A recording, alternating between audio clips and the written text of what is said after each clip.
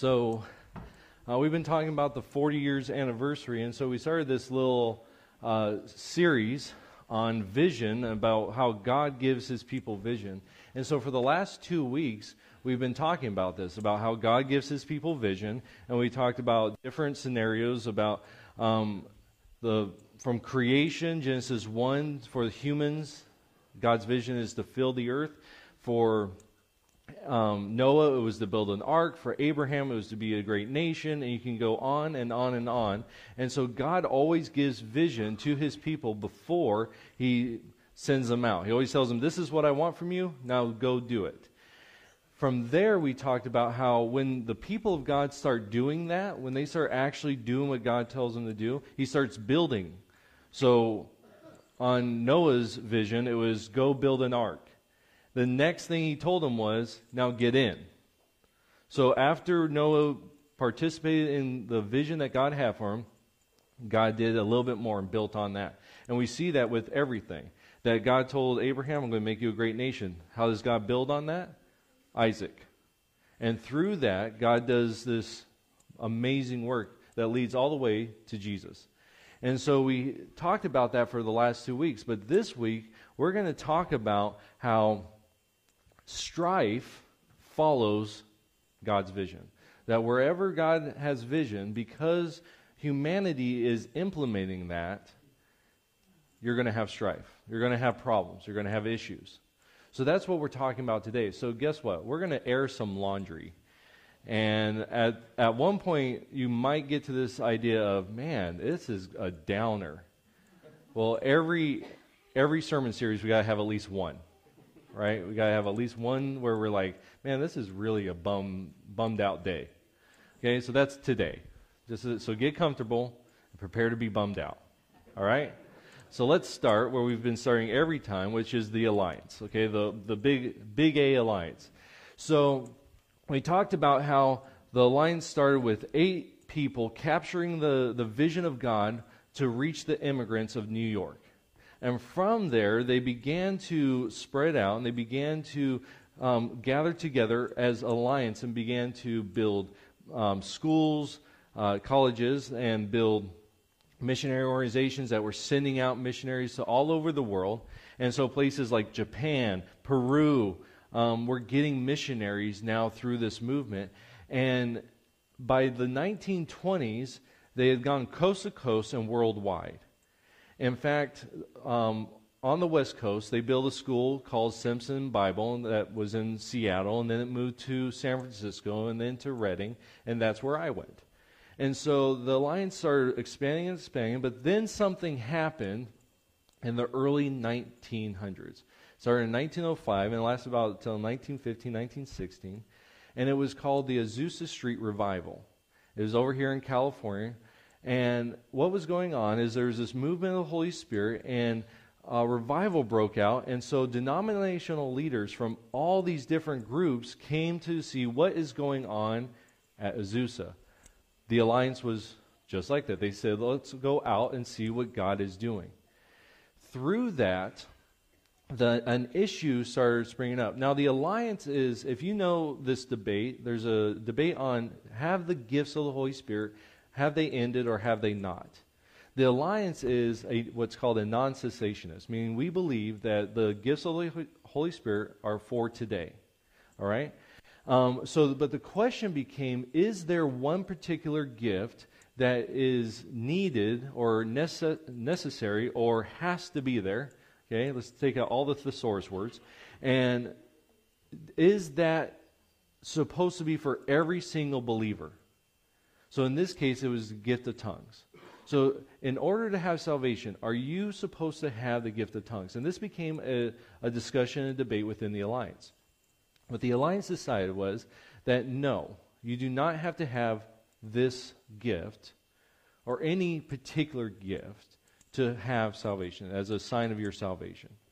That the Holy Spirit is the one that decides that. And we base this off of 1 Corinthians 12, where it says the Holy Spirit is the one who decides.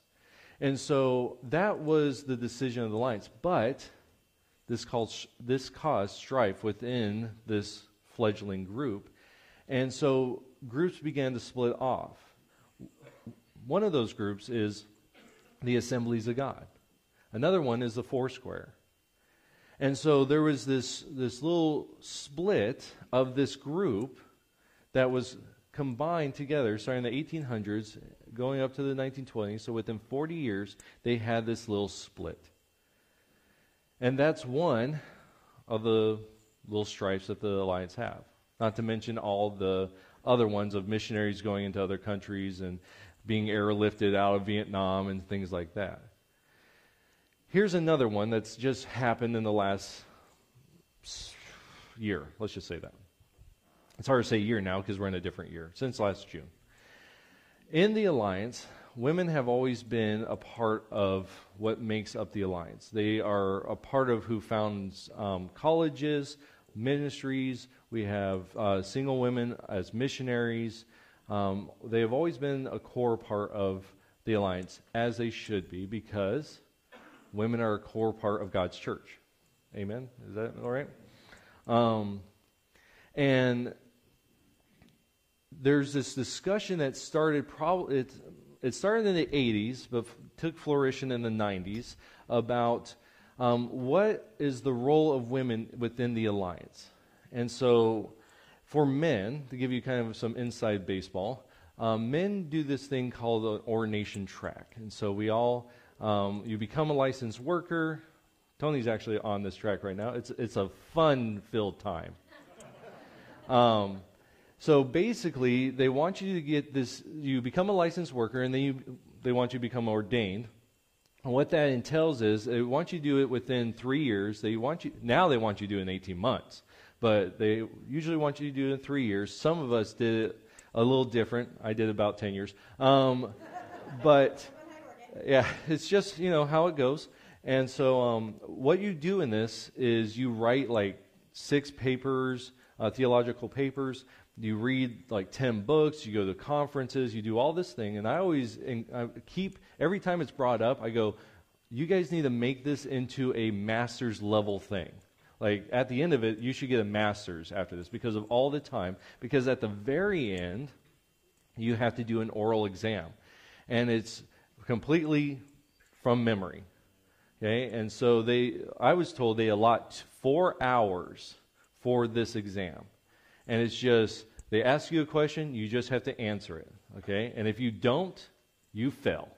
Like, that's how it is. My first time through, I passed the second time through. It was really simple the second time. So anyways, in the 90s, and let's say at the end of that, you get this really cool thing. You're called Reverend. Man, it was worth it.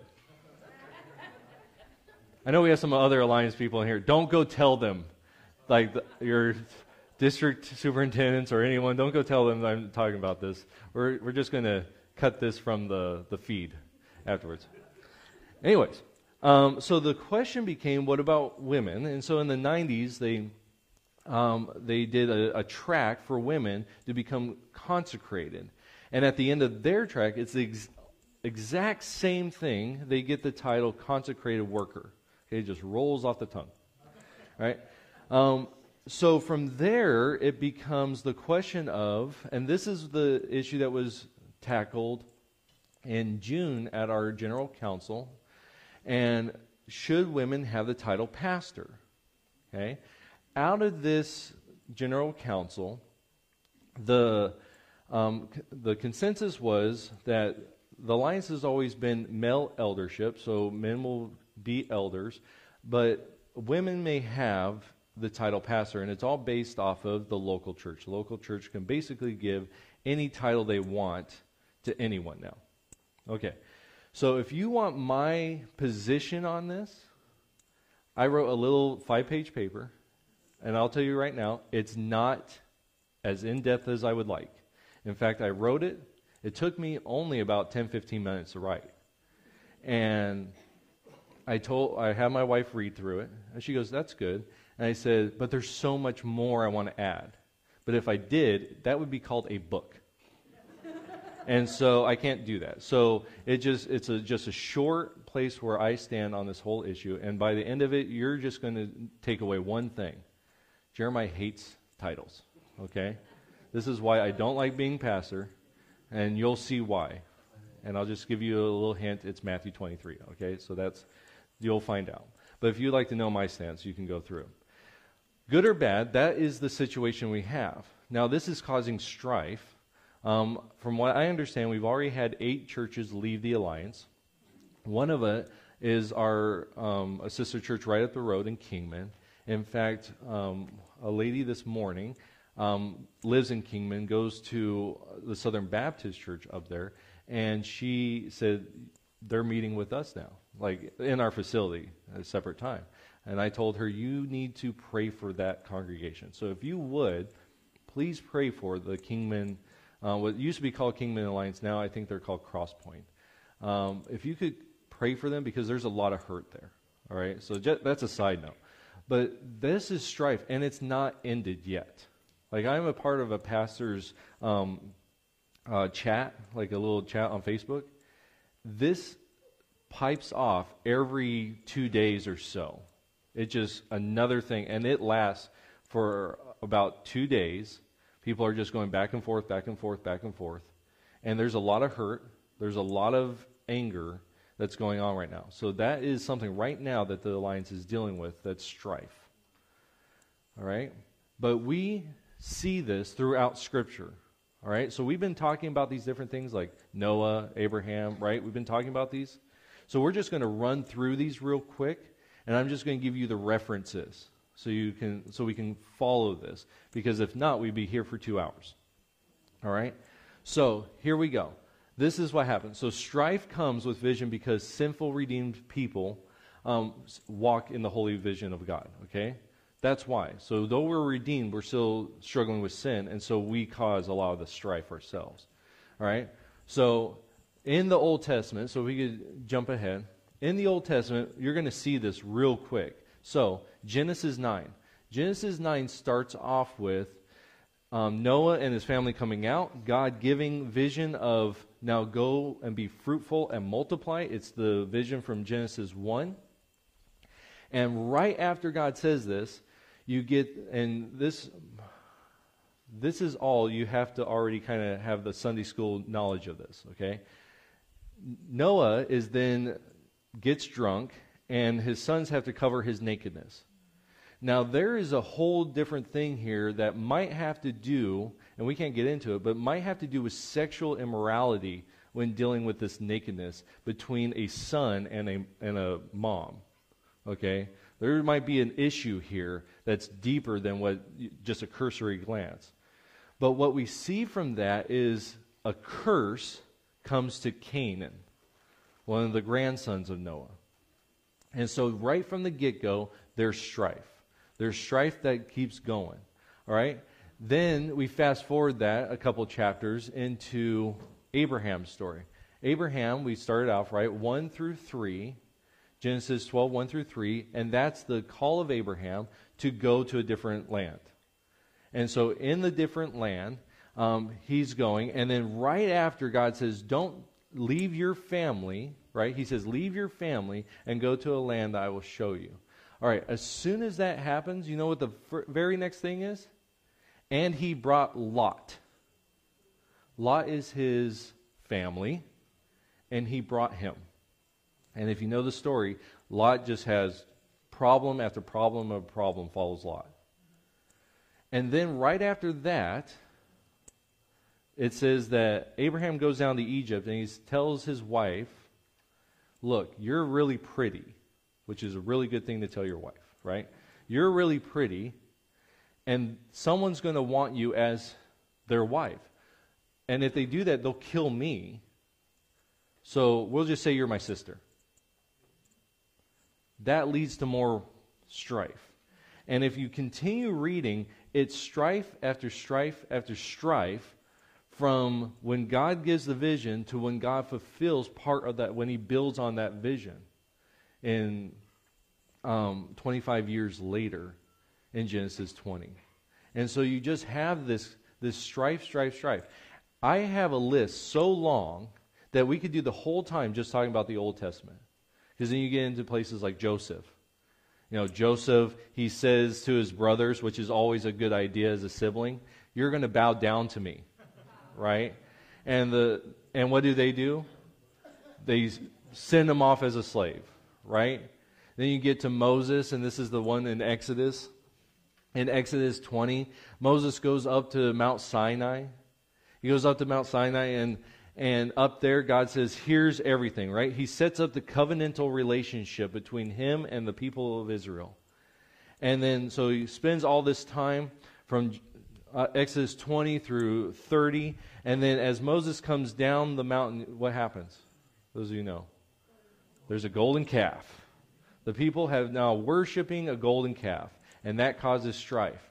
And you see this again and again, that strife happens again and again as Moses is leading. And at one point, he gets so frustrated with them, right?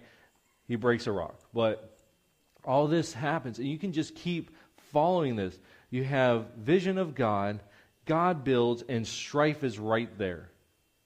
And it doesn't matter who it is. It's like every single person has one. One of my favorites is Elijah. Elijah shows up in Kings, and all these great things happen in chapter 17, chapter 18. And it's just, any one of us would be like, wow, I would just love to have like these experiences of the flames coming down and, putting in place those that don't believe in God, and then what happens? Jezebel says, I want to kill Elijah, and Elijah takes off running, and then he goes into a pity party in front of God. And all this strife is happening, and yet God just did great things. And you can continue to follow this into the New Testament. My favorite part is Mark. In Mark, you start in chapter 8, and so we can jump ahead there. So, Mark chapter 8, you have this situation where Peter, the whole thing, if you take Mark as like, you just look at how it's the bones of Mark, everything leads up to chapter 8 and to this one question of Jesus, who do you say I am? And Peter's response is the Messiah, right? So he says Messiah, perfect, right? Great. He gets it. That's the vision of God for Jesus, that he would be the Messiah, right? Okay. What happens? Jesus builds on it. He says, and I'm going to die and resurrect. What does Peter do? Rebukes him. That ain't happening, Jesus. As soon as Jesus says it, it's strife. It doesn't stop there. The next chapter, you have all the disciples. They're all bickering about who is the greatest. And they're going around and they're arguing, and Jesus has to put them in their place. And they're like, you have to be like this little child. The least shall be first, right? The last should be first. And so you have this whole thing. So he has to correct them. And it's like, you think they would get it, right? Nope. Because right after that, it's, hey, there's another guy out there, and he's casting out demons. He's healing people in your name. You need to go stop him, Jesus. And you get like pictures in your mind. I just picture Jesus going like this. Like, I don't know how you see Jesus, but I always picture Jesus with a big red mark on his forehead, because it's like every single, like, he says something, and then they go, no, Jesus, you're wrong. And then it's like, who's going to be the greatest? Well, it's the least of this, right? And he goes, okay, you guys are getting... But that guy over there, come on. And so Jesus didn't die by crucifixion. He died by slaps to the head. That's what, no. That is not biblical. Do not take that. All right? But this just happens again. Every time there's vision of God, there's strife that is a part of it. And it's because of us. It's because sinful humanity is trying to follow a holy God. And though we are redeemed, it still happens. So let's talk about us. So that last fill in the blank is Mark chapter 9, verse 38 through 41. But let's talk about our story. I'm going to give you two stories of this ministry, all right? The two best ones I know, because there's a lot. So, I've shared the story about where this began, right? We started as a Bible study to reach out to the young families of Quartzsite in the late 90s or the late 70s. In the 80s, 1984, we became an Alliance affiliated church. That's what we are today. We are an Alliance church. And this actually happened because Pastor Jeff, who was the pastor before me, whose daughter is over there and whose wife is up there, they were actually ministering in Havasu, and it was just kind of a God-ordained happenstance. And so they met, and that's kind of where this church let's be Alliance, and so that's kind of where it went. And then Jeff moved to Southern California, and then he was called over here. And I always joked with Jeff, the reason why God called you back to the desert is because every time he wants to teach someone something, he sends them to the desert. And so you're here, Jeff. You're not getting out of this, man. God's got something for you, right? And same here. Like, there's not any difference. I'm just saying, like, he's after you, Jeff. Anyways, he keeps bringing you back. Anyways, so he becomes a pastor here. And this is the early 2000s.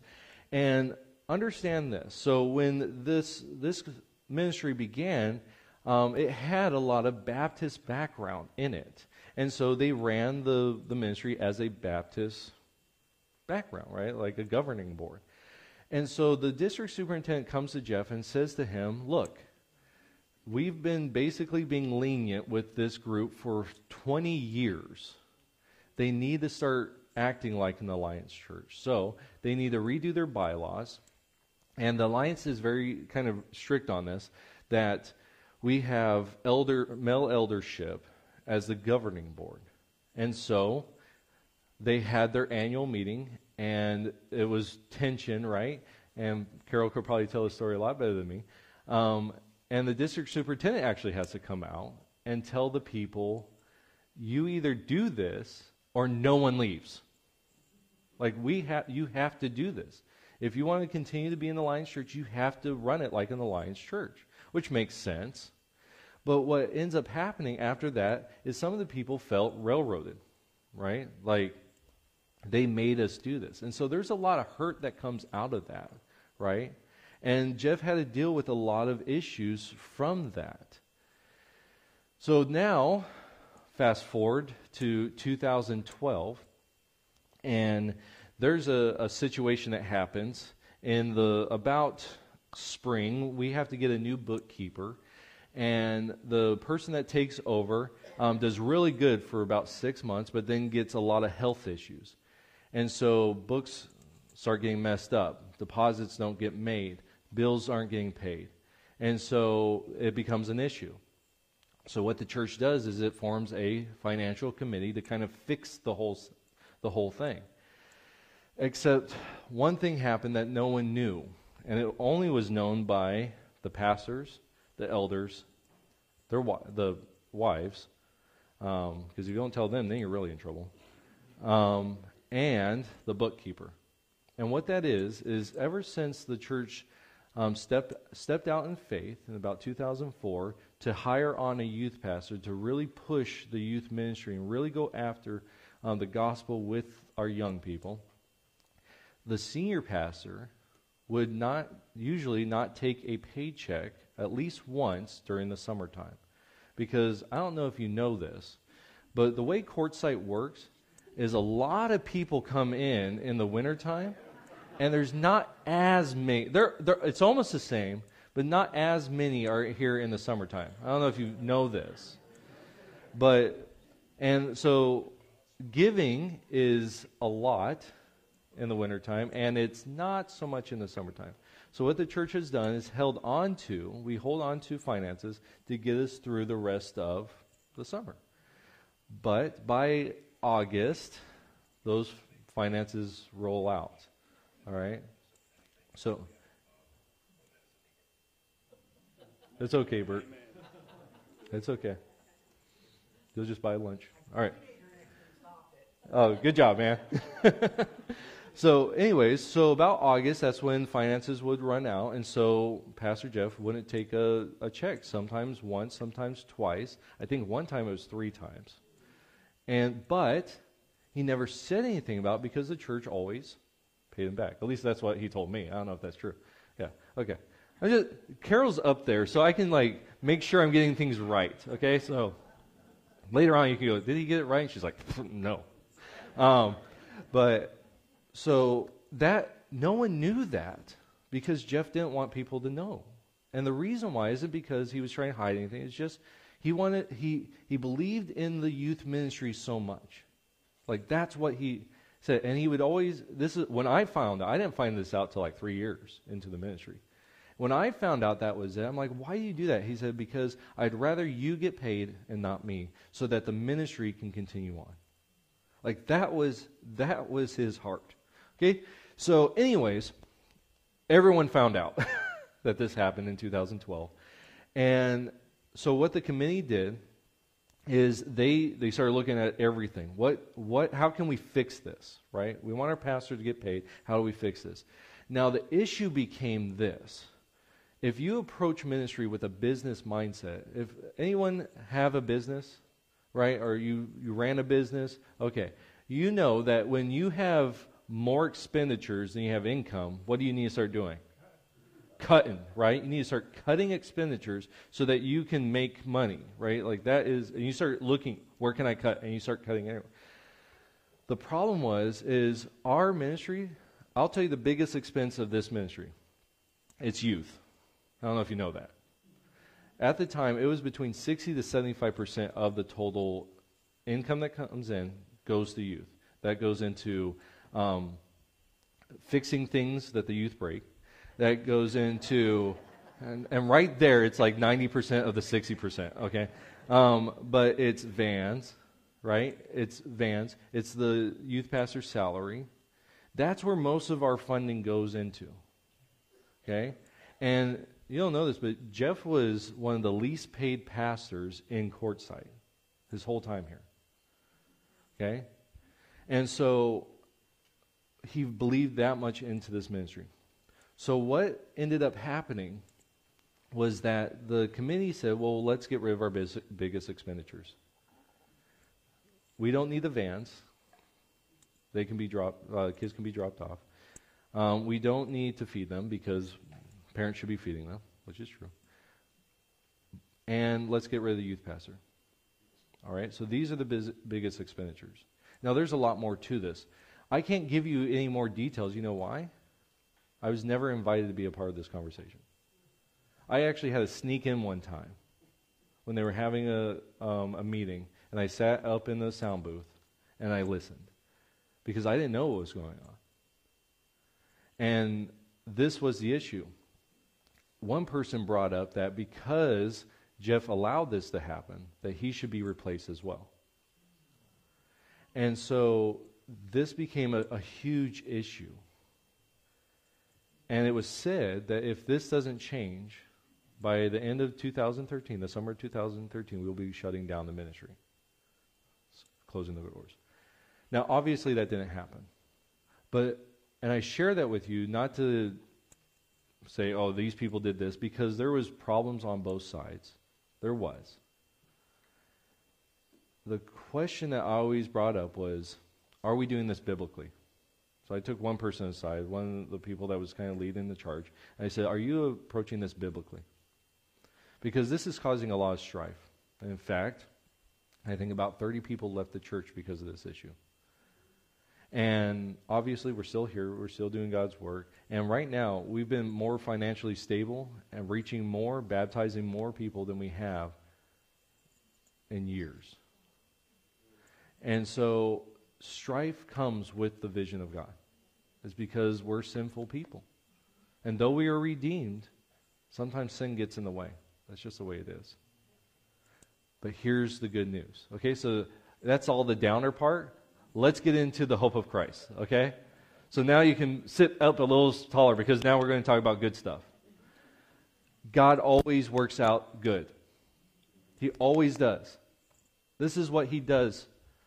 I can't say for a living because he's eternal. This is what he does as his choice, is to work out the problems his people make so that he can bring good from them. And this we know because of Romans 28. I'm going to give you 2 verses today that you need to memorize. All right? First one is Romans 8:28. Okay, Romans 8:28. And I'm going to read this so we get it right, because I want to kind of walk through it with you. And this is what it says. And we know that for those who love God, stop. We know for those who love God. This verse gets cut up sometimes. So we start off, those who love God. Okay? So if you love God, this is your verse. All right? This is a verse for you if you love God. All right? So, if you love God, all things work together for good. Now, that word all means all. That means everything. That means every single thing. Doesn't matter if good or bad, it all works for good. Okay? So all things work for good. And this is usually where everyone stops. They put a period here. And they say, see, God works everything out. No. For those who love God, this is your verse. He works all things out for good, comma, okay? I don't know if I always got docked in English because I wouldn't put commas. They're just run-on sentences, right? This is all connected, right? Comma, for those who are called according to His purposes. So, you can love God, and if you're not doing His purposes, is He going to work out that good? Maybe eventually. But you got to be called according to His purpose. We could say it like this. God fixes the strife and makes it good even though we mess it up. If we're in His vision. So if we're doing the vision and we falter, He still will work that good out. I can't by myself destroy God's vision. Right? I can't do that. Right? Is that heresy? No, because God is greater than me. He will work out His goods despite me. Not in spite, just despite. And He says, okay, now, Jeremiah, I will deal with you. Right? And He deals with us as individuals. But His vision, His purposes will succeed. We can't stop that, but we can be a part of it. And we can stop having strife. And we'll get to that in a little bit. But this is so important that we understand. No matter what happens, every single strife. And I want to kind of walk you through that, just real quick. Let's talk about Abraham. Or let's talk about Noah. Noah, that strife, God worked it out with Abraham. Abraham had strife, right? We talked about that. He worked it out in Isaac. And He worked it out in Jacob. And He worked it out in the 12. And He worked it out in Moses. And He worked it out in David. And you know where it worked out even more? Jesus. All that strife worked out because Jesus is Messiah. And then Jesus goes through strife, right? A little bit of strife. It's called the cross. Right? And what's that lead to? Every single one of us in this room that accepts Jesus as Savior. Think about that. While we were yet sinners, Christ died for us, as the Scriptures say. That's how God works out strife. He works it out for the good of those who love Him, who are called according to His purposes. It's so important that we understand that. It's everything. Not only that, but then it continues on, if we can jump ahead, to John 16. Okay?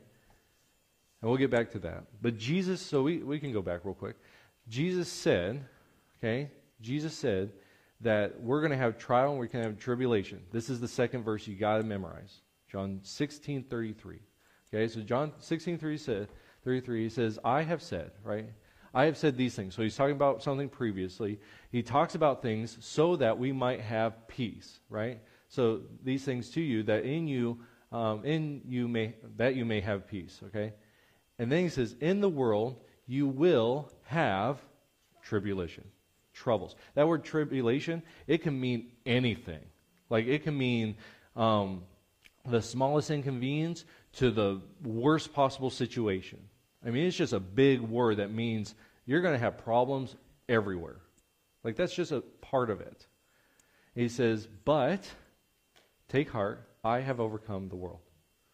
This is really important because anytime we encounter strife, God works it out for good for those who love him and are calling his purposes. So, he did all that in the Old Testament. In the alliance, did you know, in the early 1900s, the alliance had this little split. The assemblies went on to their thing. Did you know that, this was a couple years ago, that there was 2 denominations that were planning more churches than closing? You know what 2 denominations those were? The Assemblies of God was number 1, and the Alliance was number 2. Think God worked out good? Yeah, he did. Because now they're reaching people for the gospel. The Alliance is reaching people for the gospel. The Foursquare is reaching people for the gospel. People are being reached for the gospel. God can work out good from those things. What's God going to work out good for this current strife for the Alliance? Who knows? I don't know. Because we're in it. And we're waiting for that. But for this church, I'll tell you this. All the strife that Jeff went through, I praise God that he did. Because you know what? I've had it so easy. If you ever come to one of our annual meetings, it's like, are you guys even alive? It's so easy. Shouldn't someone be yelling? Like, isn't that, it's weird, right? We've had people that come in to one of our annual meetings and everything's very cordial and we get through it and we get done and everyone leaves kind of on a high note. And I've had people say, that wasn't a real church meeting. And it's because God worked through the people before us that we have it so easy right now in this ministry. And praise God. And so God, Jesus always works things out for his people, for the good that are called according to his purposes. And he reminds us, you're always going to have this strife, so don't worry because he has overcome it. So that is where we're at. So how do we do that? Like, as believers then, what is our part in the strife struggle, right? And so that's what we're talking about now. So this is how we do it. We're going to overcome strife by submitting to the Holy Spirit, extending forgiveness and grace to one another, all right? That's going to be, and here's the second book that you need to read. So this is how I tell people how to read their Bibles when they first become a believer. Okay, this is the order. You read John, the Gospel of John. The reason why is because you need to know, as a young believer, you need to know Jesus as John knew Jesus. John knew him in the way that he calls himself the beloved disciple. You need to learn about Jesus so that you can understand that you are the beloved disciple, okay? You need to get to that point. The next thing I tell people is you need to start reading Matthew, and then Colossians, Philippians, and Galatians. Like those 4. That's the next step. Because those will give you a good understanding of teaching of the Scriptures.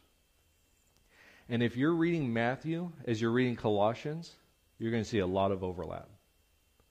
And that's what we're going to talk about, because that's where we find our role and how do we mitigate the impact of strife in our churches, in our lives, in general. All right? So Colossians 3, and it starts in verse 12.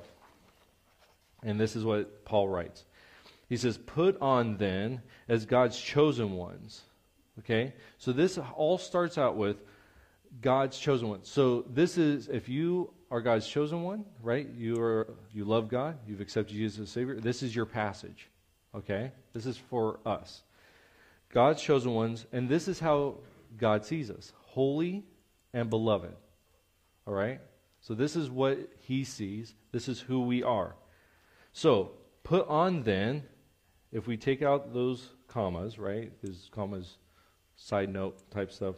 Put on then compassionate hearts, kindness, humility, meekness, and patience, bearing with one another. And if one has a complaint against another, forgiving each other. As the Lord forgives you, so you also must forgive. That's how we deal with strife, right there. If I love God, I am called his holy. I am called holy and beloved. All right, so what do I need to do? Holy Spirit, I need compassion. I need mercy. I need kindness. I need gentleness. I need these things that Paul would call the fruits of the Spirit. I need those things. And then he says, and above all these, put on love, which binds everything together in perfect harmony. Last week we talked about how God builds the church, and we left off at the end of chapter 12, and there's chapter 13. This is the summary of that book, of that little area.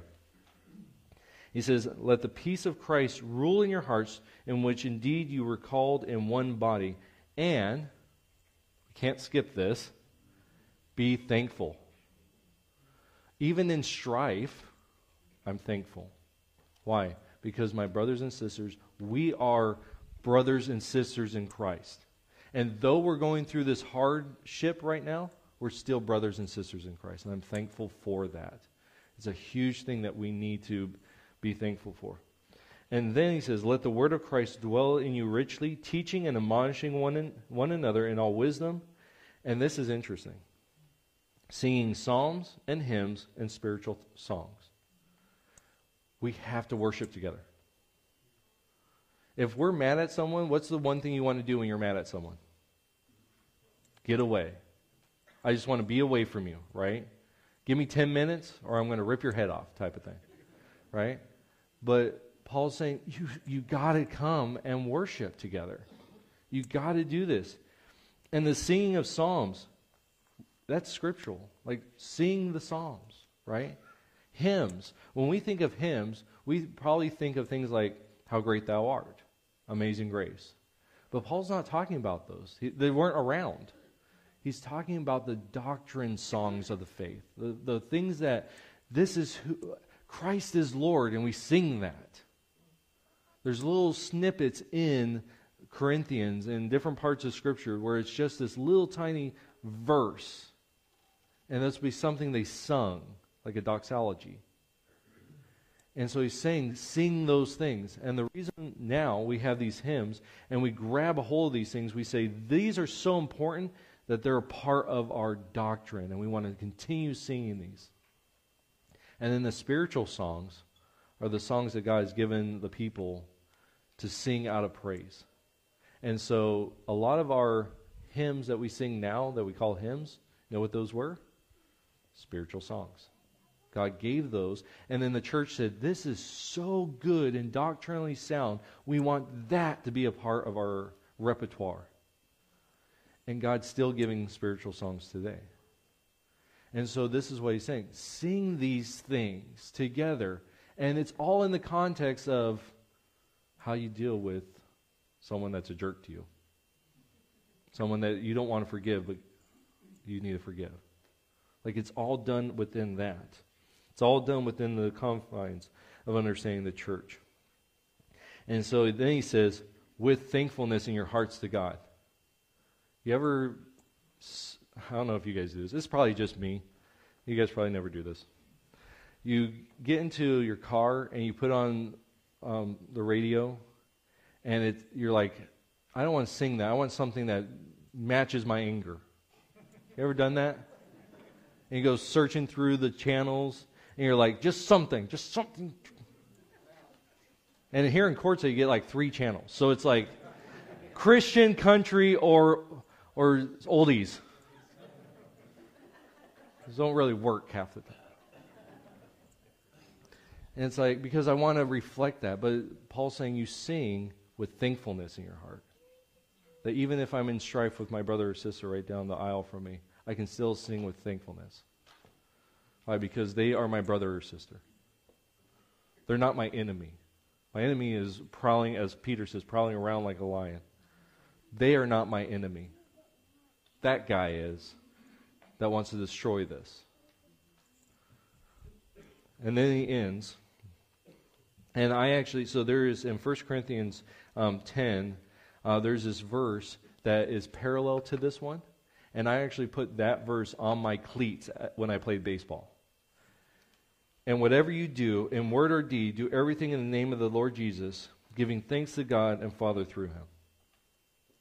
No matter what I do, no matter if I'm going through strife or good times, I'm giving glory to God. You know what that puts in perspective? I need to be more graceful. I need to be more forgiving. So when my brother or sister, and we're having this strife, how do I do that? It's by the power of the Holy Spirit. And so this is how we do that. We overcome strife by submitting to the Holy Spirit, by saying, I need this. I need that. That's what I need right there. I need Colossians 3. That's what I need. And then I extend that forgiveness and grace to one another. And we talk about these things a couple times. There are things that we should split on, like gospel things that deal with the gospel. But most of the time, the things we split on, the things we get angry about, are those secondary things that mean a hill of beans. Gospel stuff is things that take us into eternity. The secondary stuff is stuff that we're arguing about that when it comes to Jesus, when he returns, it won't be one thing on our mind about those secondary things. And this is the story that always gets told, right? What do churches usually split over? Carpet. Songs. Ambiance. These things that aren't even in second tier or third tier or fourth tier, they're in no tier. And that's what we usually do. So more grace, more forgiveness, that's what I need to do. Why? Because that's what my Lord calls me to. And so my challenge for you this week is this. Is just a prayer. So each one of these challenges has been a prayer. This one is to go before the Lord and say, where have I aided strife?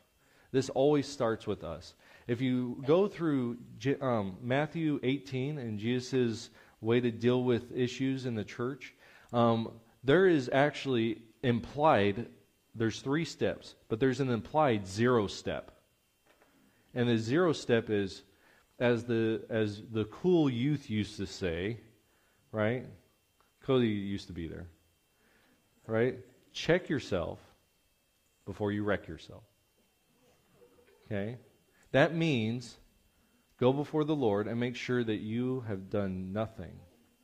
And if you have done something, guess who's in trouble? You are. That's step 0. And so, Lord, where have I aided strife? In the church? And, as a husband, you learn this really quick. Where have I messed up? Right? She's not talking. Okay, what did I do? There it is. That's what we need to do before the Lord. God, where have I aided strife? And then we go, please forgive me. I need forgiveness. And we might need to go to our brother or sister and say, can you forgive me? I did this and I shouldn't have done that. Would you forgive me? Think about that. You ever had an issue with someone? And if they would just said sorry, you would have said sorry, but because they're not saying sorry, you're not saying sorry? You ever done that? Oh, yeah. It's really easy, right? Well, they don't want to do it. Why should I do it? And Jesus is calling us to forgiveness. The next one is, where can I extend grace? Like, okay, so maybe there was something wrong with me. Maybe there wasn't. But in this situation, how can I extend grace here? And we ask the Holy Spirit, because we shouldn't be doing this in our own strength. We ask the Holy Spirit, please empower me to do this. Please get me to that point, because I don't want to extend grace. I want to extend the left hook. Like, that's what I want to extend. But you want me to extend grace, so how can I do that? And then the last one is, where can I be of service? If you read that little paper, I'm going to spoil it right now for you. It ends on Matthew 23. And if you've been around long enough, you know I hate titles. I hate them. But there's only one I do think is proper. And it is minister. This is the reason why. The word for deacon is equal to service, basically. And it is used of Christ, Paul uses it, Peter uses it, to talk about how we are to serve one another. That's basically what a minister means, is they're ministering, they're serving other people. So who's a minister? Every single person. That's why I have no problem with that title. Because it is a title for every single person that says, I follow Jesus. You are a minister. You're a minister of the gospel. You're a minister to your brothers and sisters. That's who we are. We are supposed to stand up and say, where can I serve? This was the whole issue that those disciples were dealing with. Who's the greatest? The one who serves. What about that guy? He's serving people. Like, that's what he's doing. And so, where can I serve? We're talking to the Holy Spirit. Please guide me. That's where I want to do it. How can I serve my brothers and sisters in strife? That's where I should be. And think about this. How many of you have been in churches where you've had strife? Show of hands. Let's look at each other. Okay, so keep your hands up. I want you to look around at everyone here. There's not many people that keep their hands down. We're all in the same boat, right? Okay, now you can put your hands down. I just want to praise the Lord. There you go. We are all in the same. We all get it, right? We all get that there's strife. Think about this. Take that moment of strife.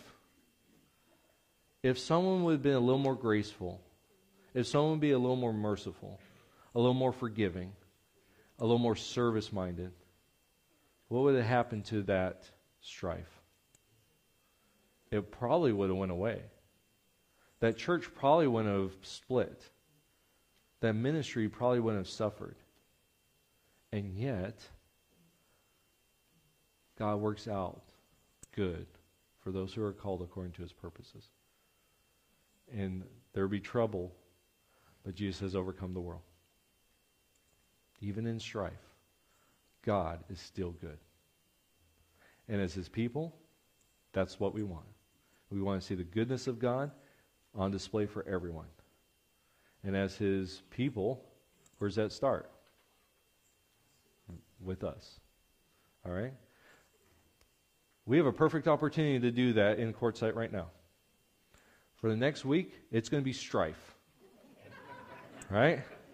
You're going to have people driving 5 miles in a 45. You're going to have long lines. Strife is going to be here. That's a part of it. I praise God right now that we don't have any strife in this ministry that I know of.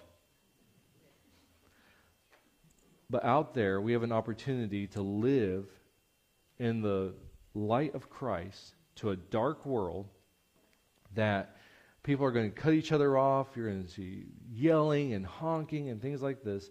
And if you go, just go before the Holy Spirit, a little more grace, a little more forgiveness, how can I extend that? You'll actually have people go, why are you so calm when that person's such a jerk? Perfect response is, because I want you to see Jesus. And that's what you just saw. And you just planted the seed. And they might go, see, I told you. They might lean over to their friend and say, see, I told you Quartzsite was weird. But then they just had a seed planted. And I'll tell you this right now. In the last 2 years, there's an atheist and there's a New Age person. And because of the Christians around them, and because of the world, how strife-filled it is right now, that atheist and that New Ager came to Christ. Because they had Christians around them that were so calm and collected and graceful that the strife didn't faze them. Because their Jesus overcame the world. And your Jesus is the same Jesus. And so he already overcame the world. So let's walk in that, right? Did we end on a good note? All right, let's end on a better note. Let's pray. Heavenly Father, you are good. You're gracious. There's not enough synonyms to talk about how wonderful you are to us. Father, thank you for my brothers and sisters this morning. Thank you for my brothers and sisters down the road, across this state, across this nation, across this world. Lord, we are your church.